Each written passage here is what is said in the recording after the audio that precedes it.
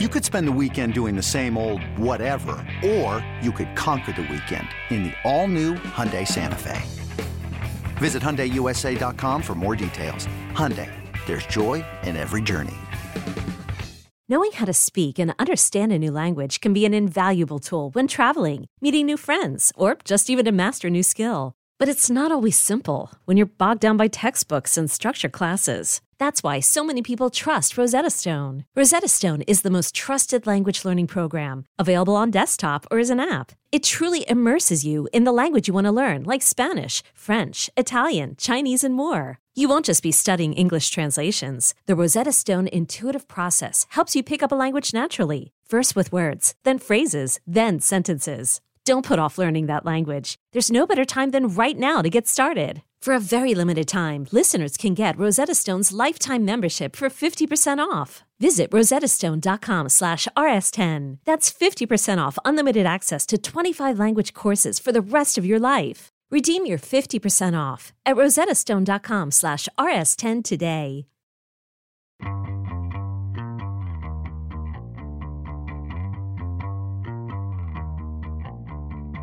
Welcome to the Sports Media Podcast. My producer is Patrick Antonetti.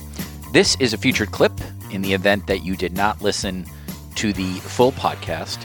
It is Jason Benetti, the new Detroit Tigers broadcaster, as well as the fine Fox Sports broadcaster. And on this featured clip, as part of about a 40-minute interview, Jason discusses why he moved from the White Sox to the Tigers.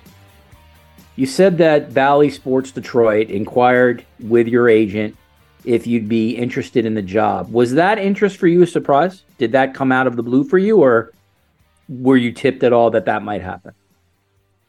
No, I didn't really know what was, around the bend in my career. I had never talked to the person who reached out to my agent.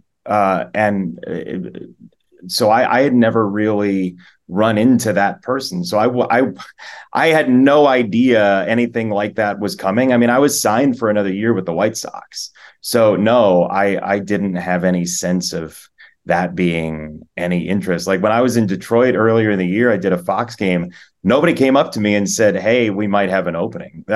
And thank goodness, because that would have been a red flag for me, because there was a very good friend of mine in the job. Like that's the hardest part of this, is somebody lost their job in the process of me getting announced and whatever celebration people had. Like Matt Shepard lost his job, and I hate that. Like it's awful to have that be the circumstance. So I didn't know. No, I did not know it was coming. You said that when you were being interviewed by the Tigers, and obviously the White Sox, if you're under contract, had to give permission for that conversation, I imagine.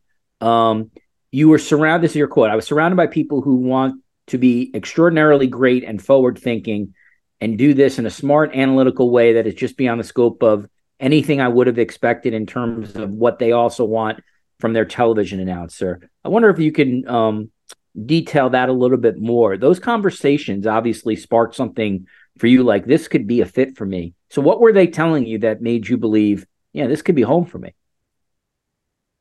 Yeah, they want to be great. They want to have the best telecast in Major League Baseball. And they want to do it by, number one, making sure that fans who don't understand analytics have the opportunity to if they want to. But if they don't, that they get everything they want to out of a baseball show as well. Stories about players, fun at the ballpark, strategy, however basic, whatever it might be. They want the ballpark to come alive, and they also want fans who are new age fans to have the ability to have the touchstone of analytics too.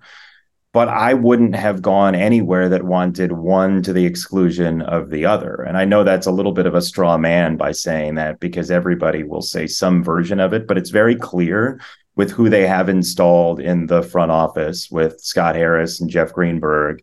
And then AJ Hinch as the manager, a guy who played baseball, but also was in a front office and understands analytics very deeply and mixed and matched lineups as well as anybody in Major League Baseball last year. But they also want to have fun. They also want to enjoy the ballpark. They also want people to come every day and have a smile on their face. And, I very much believe in the Kansas, carry on, wayward son. If I claim to be a wise man, that surely means that I don't know, sort of thing. But I do like to have fun, Richard. Like, I do like to have a good time doing baseball. And sometimes you're going to miss and sometimes you're going to hit.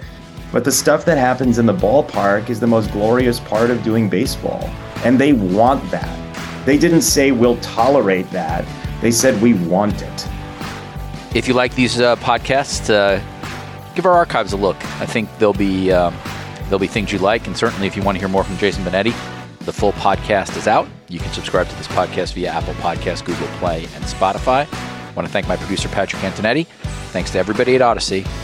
And most of all, thanks to you for listening to the Sports Media Podcast.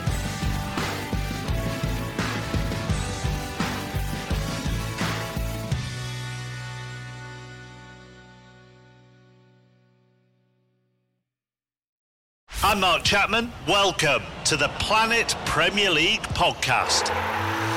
Each week, Cesc Fabregas, Nader Manua and myself talk all things Premier League. As a player, you don't have time to talk. No. You don't have time to make a plan. You just need to deal with wave after wave after wave. We watched Coach Carter and he said, afterwards, the game's just about doing this for your teammates. And I remember looking around halfway through the film and half the squad was asleep.